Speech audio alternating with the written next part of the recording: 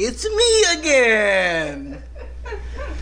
Matt wanted me to finish up the lesson, so I will be doing Sunday school again this morning. Welcome to Faith Baptist Church Sunday School Hour.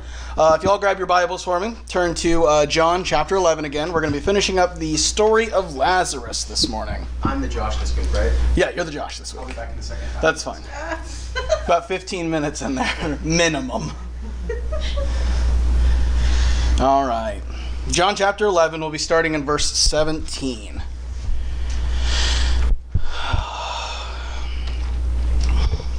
Yeah, Matt called me earlier this week, and he's like, hey, so how do you feel about finishing up the Sunday school lesson? I was like, I don't know. And he was like, but Jesus. And I was like, well, all right, good point. So here I am. All right, John chapter 11, verse number 17, we'll start reading. Then when Jesus came, he found that they had laid him in the grave 4 days already.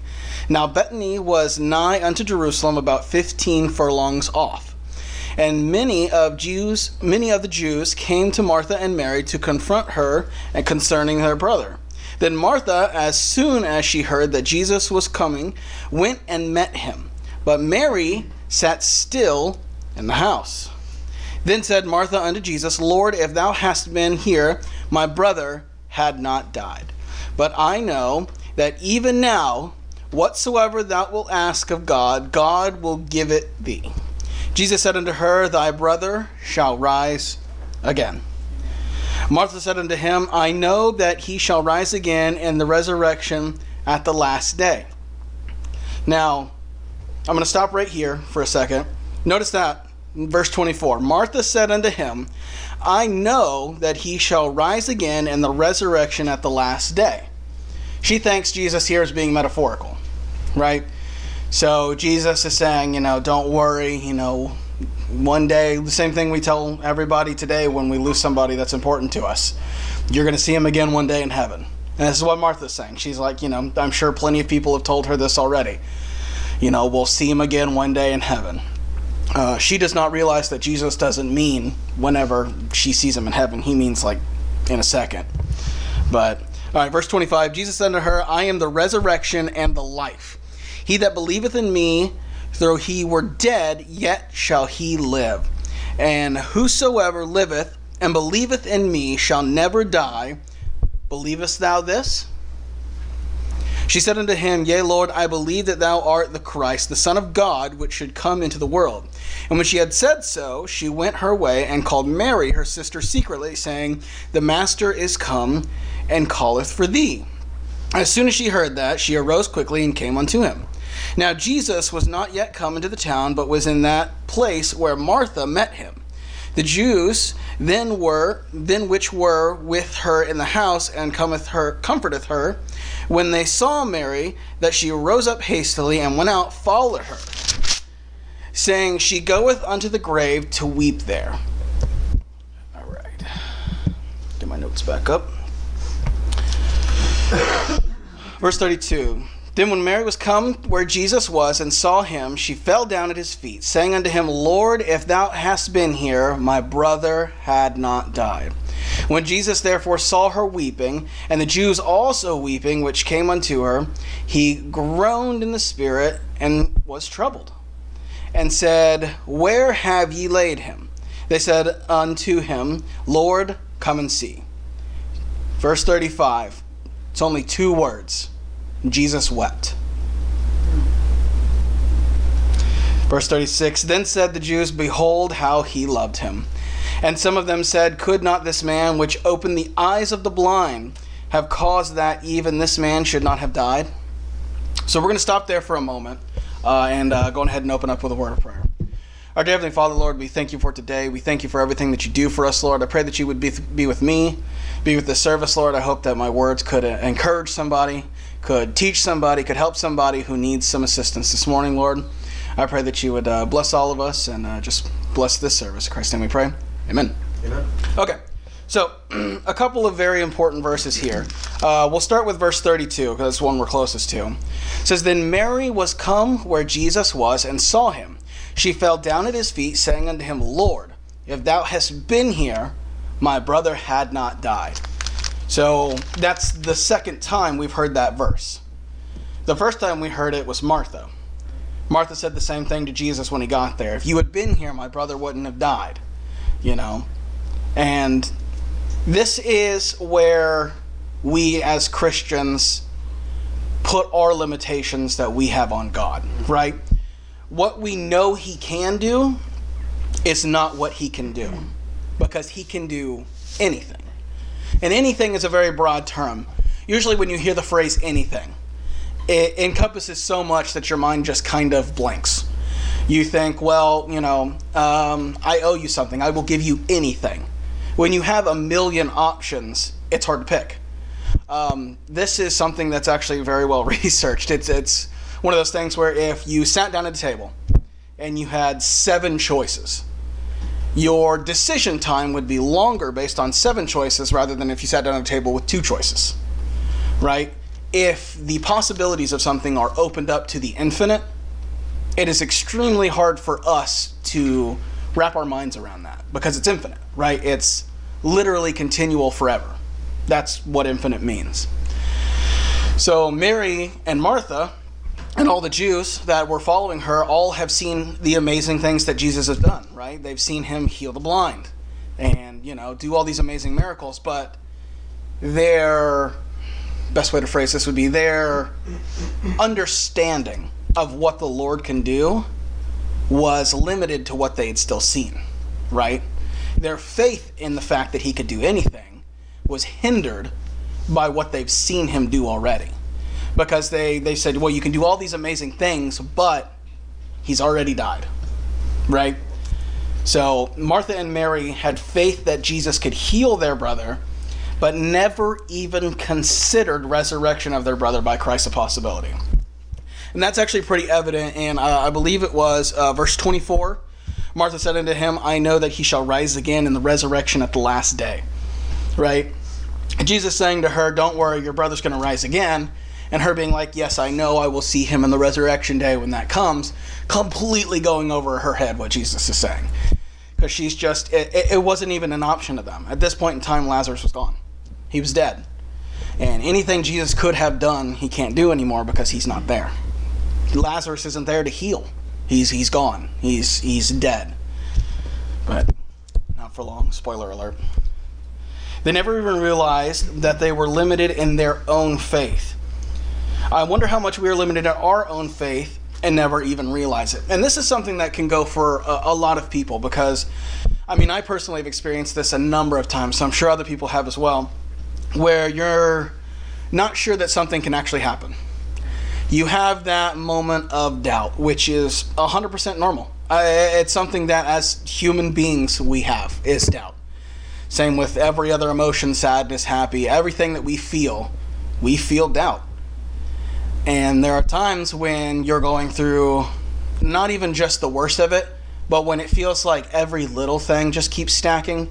It's not always the big major disasters that cause lives to go out of control. Sometimes it's those nickels and dimes of events that it's like, well, this happened, and it's not that bad. But then also this happened, and this, and this, and this. And instead of having one big thing that happened, you have 14 things that are small to medium size that have happened. You just feel overwhelmed and you feel like you can't do it. And when that happens, it's very easy to just think that you'll never get out of it. That you're just going to be stuck there forever, slowly solving problems while other problems just stack on top of that. And it can be hard to get out of that. But how many times have you come out of the other end of that? How many times did you think, I'm not going to be able to make it this month? I'm not going to be able to afford this. I'm not going to be able to finish all of what I need to finish. And somehow, without making any sense, it gets taken care of. We are limited by our faith sometimes, because even though we don't believe, the Lord will still take care of us. I think it's the speakers. Yes, here is a good one. Let's see, verse 25, the next verse down. Jesus said unto her, I am the resurrection and the life. He that believeth in me, Though he were dead, yet shall he live. Jesus did not say, I give life, did he? That's right. What did he say in that verse? I am. I am the resurrection. I am the life. Right? Where else have we heard that? I am the way, the truth, and the life. No man cometh unto the Father but by me. Right? Jesus is not giving Lazarus something. He's not giving him life. Jesus is the life. Jesus is bringing him back from the dead because that is Jesus. Jesus is the embodiment of life. He was as much man as though he were never God, and as much God as though he was never man. It was a conundrum wrapped in an enigma that is entirely difficult for us to understand, but it's incredible once you really start getting into it. God is the source of all life in the universe, and that is why it only exists on this planet. Think about that. Think about a lot of the, I don't know how much anyone here really looks into, or anybody online looks into the outer space, NASA, Elon Musk shooting cars into space, whatever it is that does it for you, or the Hubble telescope looking and trying to find different galaxies, different, universes and stuff like that. And it's interesting because, every couple of years, I want to say it's every 3 or 4 years, they will say they found evidence that potentially there was once water on a planet. Or there was once, potentially there was microscopic, amoeba or something on a planet. But it's never alive, right? It's potential evidence of life. It's never life itself. It's one of those things where all of the conditions for Earth, the position we're in relativity to the other planets for our electromagnetic field, the relativity of us to the sun, how we spin, the way we move through the universe while we're spinning, all of that is set up in such a way that our physics works to where we can have life on this planet. Because if we flipped with Mars, our conditions would be completely different. I mean, their yearly rotation is different, their gravity is different, their weather is different. And if you go the other way to the planet on the other side of us that I don't know the name of because I don't remember the planets, you're going to get entirely too cold. And some of those even have rain that's acid. Some of them have rain that's diamonds. I believe that's Pluto. Wow, one of them rains diamonds. That would be interesting. But no life. Yeah, no life anywhere in our galaxy other than here. Right? Why do you think that is? Why do you think we don't have life anywhere but here, on this one planet? It's almost like someone designed it that way. Yeah. It's almost like it was meant to be that way, because as much as we like to talk about random chance, and that's a big thing in the theory of evolution, and not just adaptive evolution, right? The evolution of creatures past, when they were created, the evolution of creatures from amoebas all the way up to humans, right? The theory is there is random change that attributed to the creature that was successful enough for them to slowly do that. Think about that on a cosmic scale. Think about all of the factors. There is, and I believe you have this written down, according to scientists, it is less than 0.001% probability that everything would have hit and heated and moved and stretched to the point to where we could have life on this planet. Think about all the things you have to do right in a souffle so it just doesn't deflate, And then think about that on a cosmic scale of trying to make a planet that has life. This was something that was designed intelligently by a being that we can't even comprehend. To think that we could attribute that to random chance is honestly a little bit naive in my opinion. But Amen. Back to the Bible. The probability for life... Oh, I read that. Yes. It's plain to see that God is the source, creator, and sustainer of all life. And that last part's very important, sustainer, right? Because we always talk about how he made everything on the planet. We talk about how he gave life to everything on the planet, how he breathed life into Adam. Maybe he created him and then breathed life into him, right? But we rarely think about the sustainability of the planet, right? Because a lot of times what happens is we get hung up on the creation and then we're on our own, right? We're created, He gave us life. Good luck, right? Sets you out on your way, pin a $20 bill to your chest. Good luck. But he continues to take care of us. And if you're a Christian, I guess I'll see you later, Mike. Give me a sec. Sorry for the audio on that. That couldn't have been pleasant. This is not going to be pleasant either. I guess I hit the podium too much when I talk. Just like, wow. Think about this though. If you're a Christian, or even if you're not a believing Christian, there have been things in your life where you didn't, like we talked about earlier, where you were having an issue, or even just, struggling with something, and along came a random person with exactly what you needed, right? And that was 100% God. You can say it wasn't. You can say it was just a good Samaritan, which is also in the Bible. But, you could say whatever you want, but God takes care of us. He sustains us. He is constantly holding everything, moving, all the moving parts in his hands, making sure they all go the way they need to go. Yeah. It's pretty impressive if you ask me. All right. So, let's move on now to verse number 35, which was a 2-word sentence. It's a 2-word verse, right? Jesus wept. I want you to think about that. Jesus knows what's coming, right? Jesus knows what he's about to do. He said it about 10 verses ago to Martha. I'm going to bring him back from the dead. He's going to come back. She thinks on Resurrection Day, and Mary, that, like I said, they're limited in their faith because of that. But even knowing that, kind of like we talked last week, Jesus knows what Lazarus had to go through. Jesus knows what Martha and Mary and all the Jews who have wept for him had gone through. Just because he's going to bring him back doesn't mean the suffering never happened, right? They still went through that. They still watched those things happen, and it still did happen. Jesus isn't turning back the wheel of time to bring Lazarus back. He's bringing him back from the dead. All those emotions, all of the heartache, watching them lay him down in a tomb, everything. The hope they had that Jesus would get there and heal him being crushed because Jesus didn't make it in time, because they didn't believe that Jesus could bring him back from the dead. All of that is real. And Jesus could feel that. So he wept. That's just such a powerful 2-word verse. It really is. Jesus did not weep for Lazarus. He knew because Lazarus was saved. The tears were for the mourners that had to live without the one they loved. Jesus weeps when you weep. Jesus hurts when you hurt.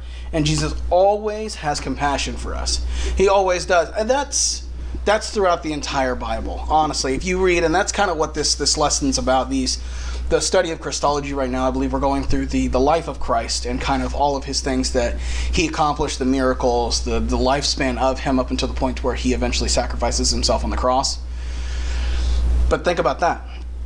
All you have to look at to know his compassion and to know how much he cared was a man who never did anything wrong, biblically never did anything wrong. We say that sometimes, in jest, especially Matthew all the time. It's like, oh, I've never done anything wrong my whole life. That's constantly what he says. But, but somebody who biblically did nothing wrong his entire 33 years, did nothing wrong, period. It's the end of the sentence.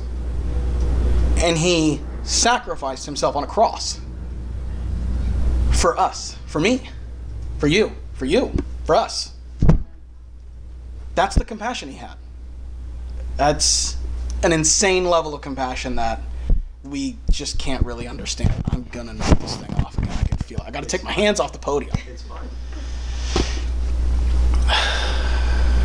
All right. Hebrews chapter 4, verse 15. You don't need to turn there. I'll read it.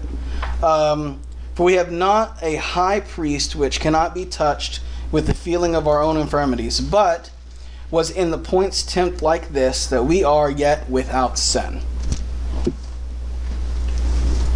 Jesus was tempted several times. There's I think one of the most famous temptings of Jesus was when he fasted and then was tempted by the devil, right? Devil says, hey, you're God. You're hungry, you haven't eaten in a while. Why don't you just make yourself some bread? You just make yourself some bread and eat, prove you're God at the same time.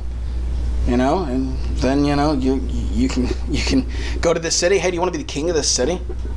Do you think you could fall and then like have the angels catch you? I mean, that would be pretty cool, right?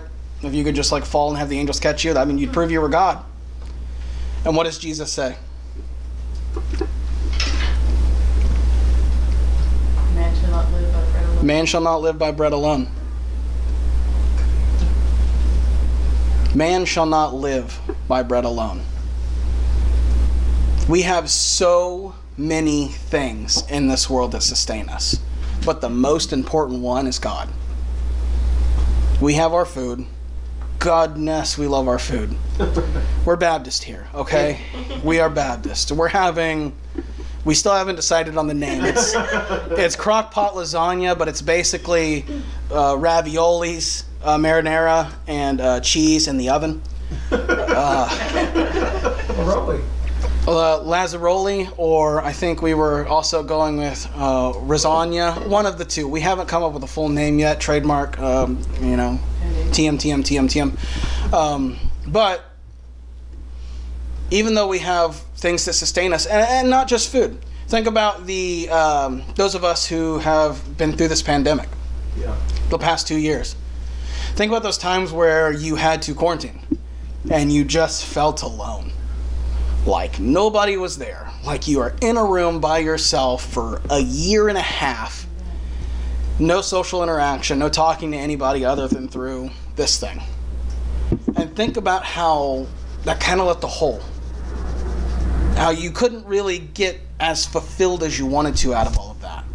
How the love and the closeness and the commune that you have with everybody around you, you lost that for like a year and a half. And now imagine that on the scale of God, right?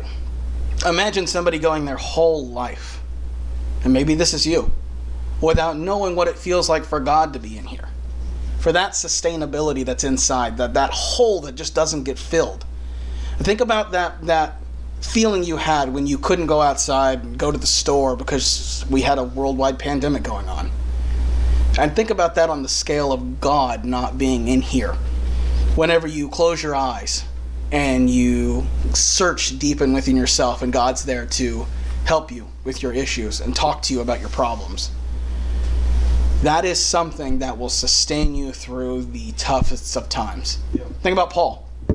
I think there's a whole subsection of chapter where Paul is talking about just all of the awful things that has happened to him. Yeah. He gets shipwrecked. Sorry, I lost my notes. He gets shipwrecked. He gets beaten.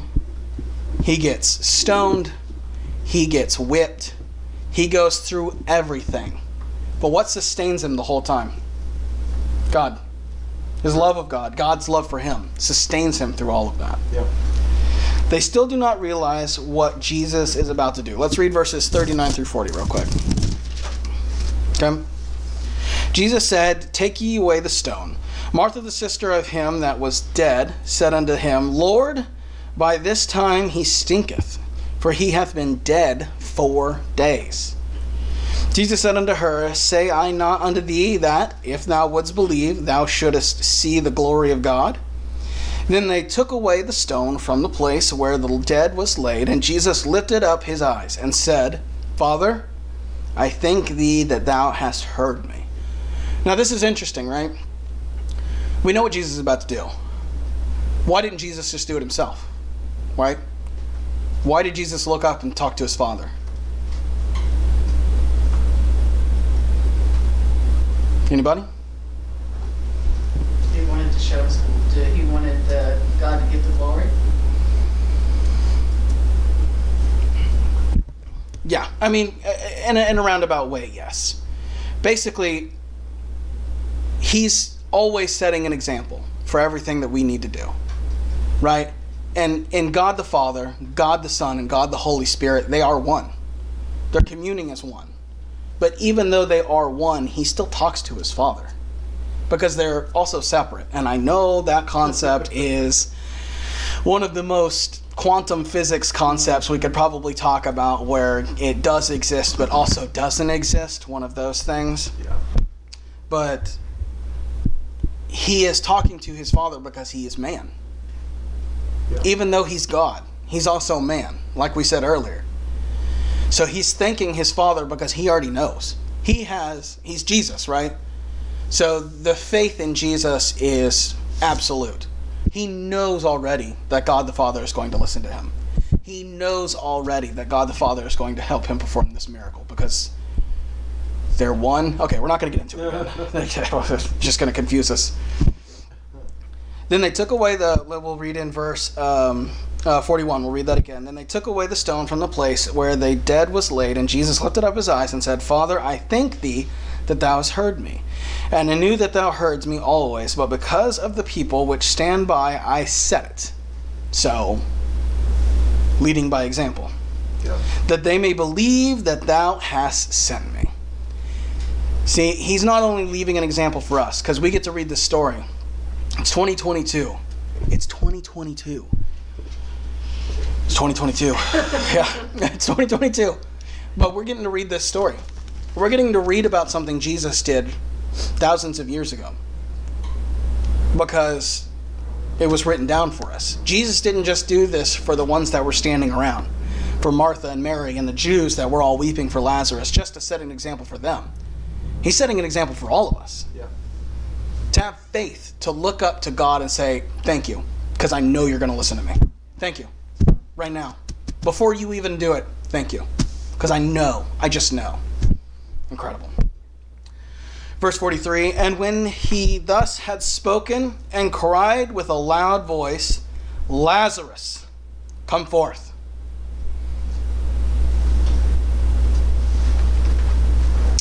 Anybody besides Matthew know why he said that specific phrase, Lazarus, come forth? Because if he just said, come forth, all the dead would be dead. Yeah, because if he had just looked at the grave and said like, hey, come on, come here. Everybody in those tombs would have got up and started walking to the door like, whoa, what happened? Not the point. So, he says in verse 43, Lazarus, come forth. And he that was dead came forth, bound hand and foot with grave clothes, and his face was bound about with a napkin. Jesus said unto him, loose him and let him go. We'll stop there for right now. He first gives thanks to the Heavenly Father, which we talked about, and he specifically says, Lazarus, okay, good, we talked about that as well. Lazarus had felt the power of the resurrection. All right? Whenever Lazarus was in the grave, he was dead. So much dead that Martha and Mary were worried when they rolled the stone back about the smell that was going to come out. Jesus wasn't worried. He knew what was going to happen. And then it's interesting, verse 44, and he that was dead came forth. Which, just that one phrase is crazy. Yeah. He that was dead came forth. I can only imagine the mixture of emotions that was going through Mary and Martha. Yeah. Because you see this man that you know died walking towards you, still bound, still got the wrappings around his head, and you are not sure what to think. I mean, imagine you're standing there. Your brother has passed away, and the Son of God is next to you, and he tells him to come forth, and he starts walking towards you. Me personally, I don't know what I would probably still have some mixed emotions, and I might still be doubting at this point. Because is he going to be the same as he was? Is he going to, I mean, now that we have the advent of zombies, is he going to be a zombie? You know?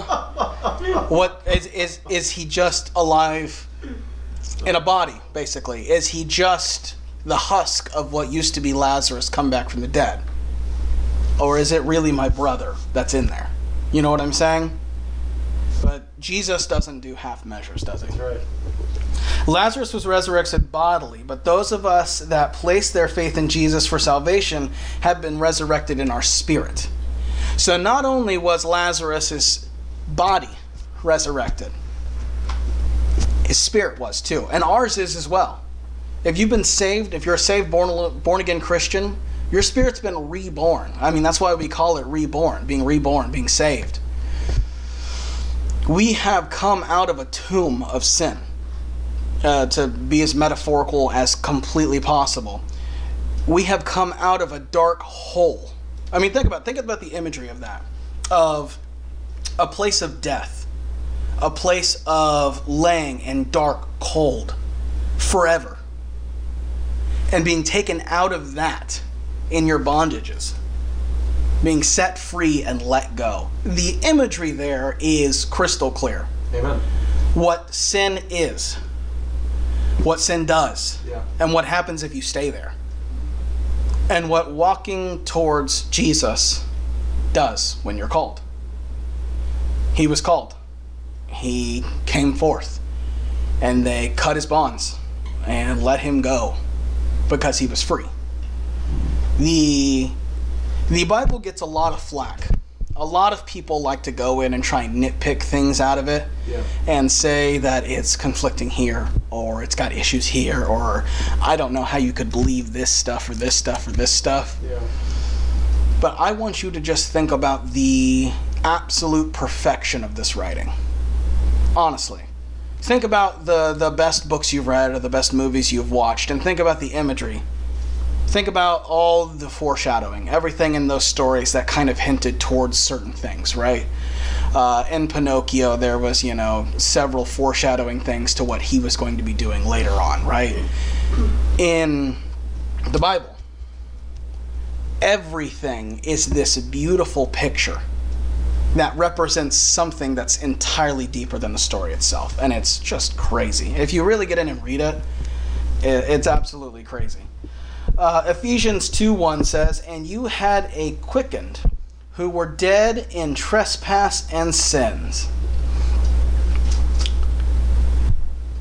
When we come out of our sin, when we decide that it's time to move forward, which for some people can be difficult.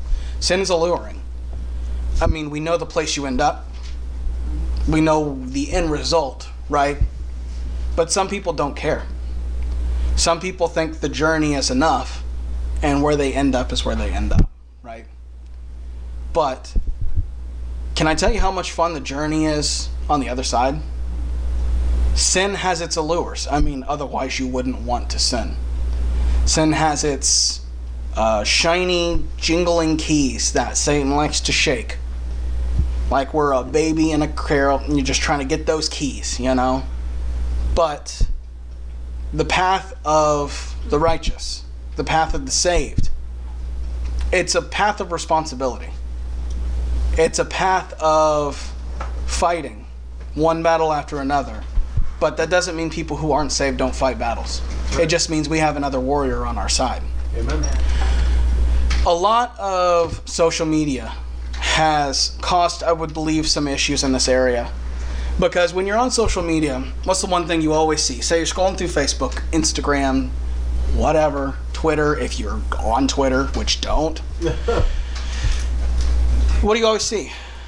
You see the fun stuff. Sure. Right? Went to the water park. Went out to a concert. Yeah. I went skydiving with a couple of my buddies. Right? What don't you see? I was $300 short on my bills this week. Yeah.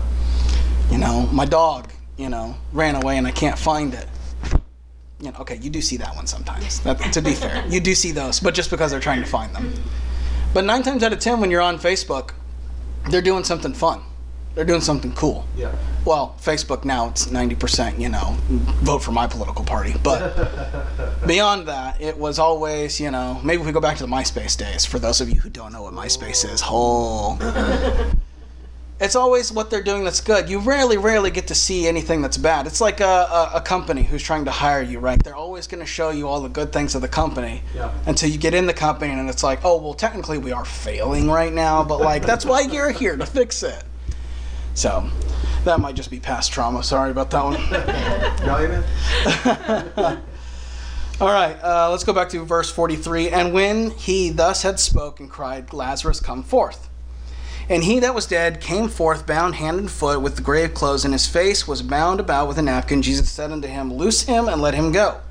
Then many of the Jews which came to Mary, and had seen the things which Jesus did, believed on him. But some of them went their ways to the Pharisees, and told them what things Jesus had done.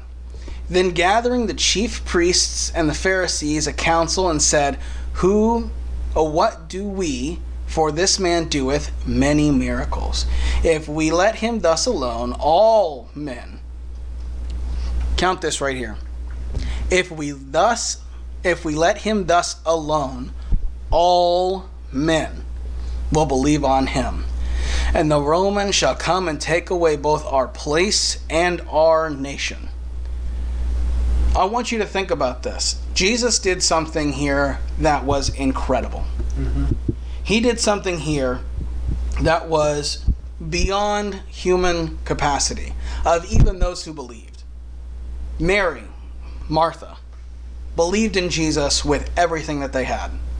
But they capped Jesus off. They gave Jesus a limit based on their limited knowledge.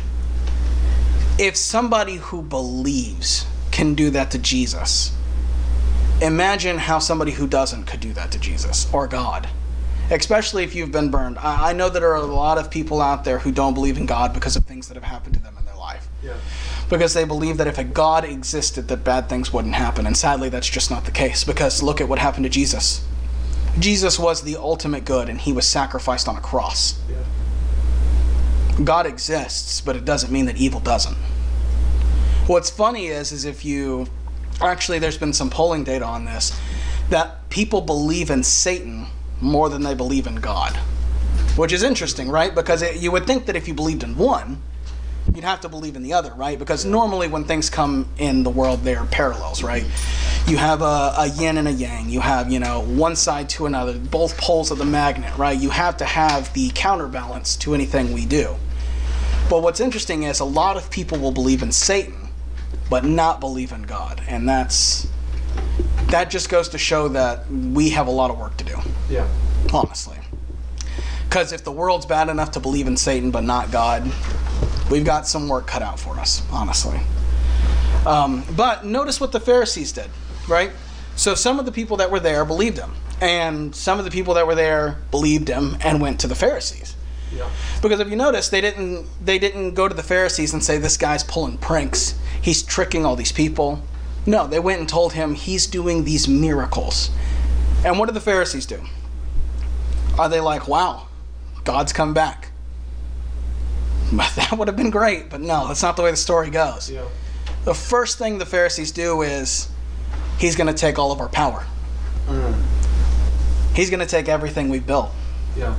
We have this wealth and these nations and all this power across all of this land. And if we don't do something about him, everybody's going to believe in him. Nobody's going to believe in us, and we're going to lose all that money, all that power. So we have to put a stop to him. Yeah. When Lazarus was given new life, he still had to remove his grave clothes. All right, too many Christians today are still wearing their grave clothes of the world, pursuing worldly things that are trendy and popular instead of those things that are pleasing to our Heavenly Father and God. There are things in this world that it's hard to shake. It just is. And that is a fact of being a human being. We are not God. We can try and be like God as much as we want, which is the goal, but we're not. We're going to have setbacks. The important thing to do when you have a setback, though, is not to throw up your hands. This is a very good tip that people give when, starting to eat healthier or starting to, just exercise a little bit more, is that one of the things that you do is don't do it for a week and then get on the scale and see that you gain 2 pounds and quit. Yeah. Because the progress there is not what you think it's going to be, right? You have to keep going, regardless. You have a setback. Something happens. Okay, I'm sorry. I'm human. I will do my best not to do it again, and you move forward. If you get hung up on the sins that you do, on the sins that you take pleasure in, on the sins that you just have the hardest time letting go, if you get hung up there and you can't move past the fact that you're human, and you're going to make a mistake, and it's okay to make mistakes as long as you're sorry for making the mistake, then you're going to be stuck there. You have to move forward. You have to know that it's okay to make a mistake, but you also have to be trying to correct it. One of the most important things in that process is trying to correct it. Because one of the things that our parents always told us growing up was, it's okay to fail, basically. As long as you tried your best, it's okay to fail. Failure is not a bad thing because you learn from it. Yeah, that's right. You grow from it. You gain new experiences every time you fail, every time you lose, as long as you tried your best. But if you're using that as an excuse, I guess I'm only human. Mm-hmm. I guess I get to sin. That's I forget the verse, but God does not look upon men the way we do. I'm going to paraphrase this a lot. That's fine. But God looks inward while we look outward. So you can fool me. You can fool all of us. You can fool that camera. You can't fool him. He's going to know it. And that frustrates some people. Ooh, I know that frustrates some people. 2 Corinthians chapter 6, verse 17. Wherefore come out from among them, and be ye separate, saith the Lord, and touch not the unclean thing, and I will receive you. Mary and Martha failed to see all that Jesus could do. But their unwavering faith in Jesus made it possible for them to see him do the impossible. Have you ever been wowed by something God does, or by the faith you keep? Have you ever experienced something that was just amazing from being a Christian, from coming to church? Have you ever had that moment? I've had this moment several times. I had this moment last week, which is why I'm standing here, where all of a sudden you have a thought, and then somebody immediately answers your thought without it being voiced out. You ever had a thought? Have you ever had that thought answered when you never said it out loud? You're having a day, you're going through something, somebody comes up to you, and they answer your question without ever being asked, because God laid it on their heart to do so, and they listen to the Lord. Sometimes believing has to come first, and that's hard. Sometimes knowing what's going to happen is easier, but believing is a lot better. That's our Sunday school lesson for today. How'd I do on time? You got a minute left. Oh, I actually didn't do bad. I thought I was actually going to run about 10:30, so I actually did a lot better than I thought I was going to. I guess I do take after my brother a little bit. So we'll see you guys in the morning service. We'll be back around the 11 o'clock hour. Thank you.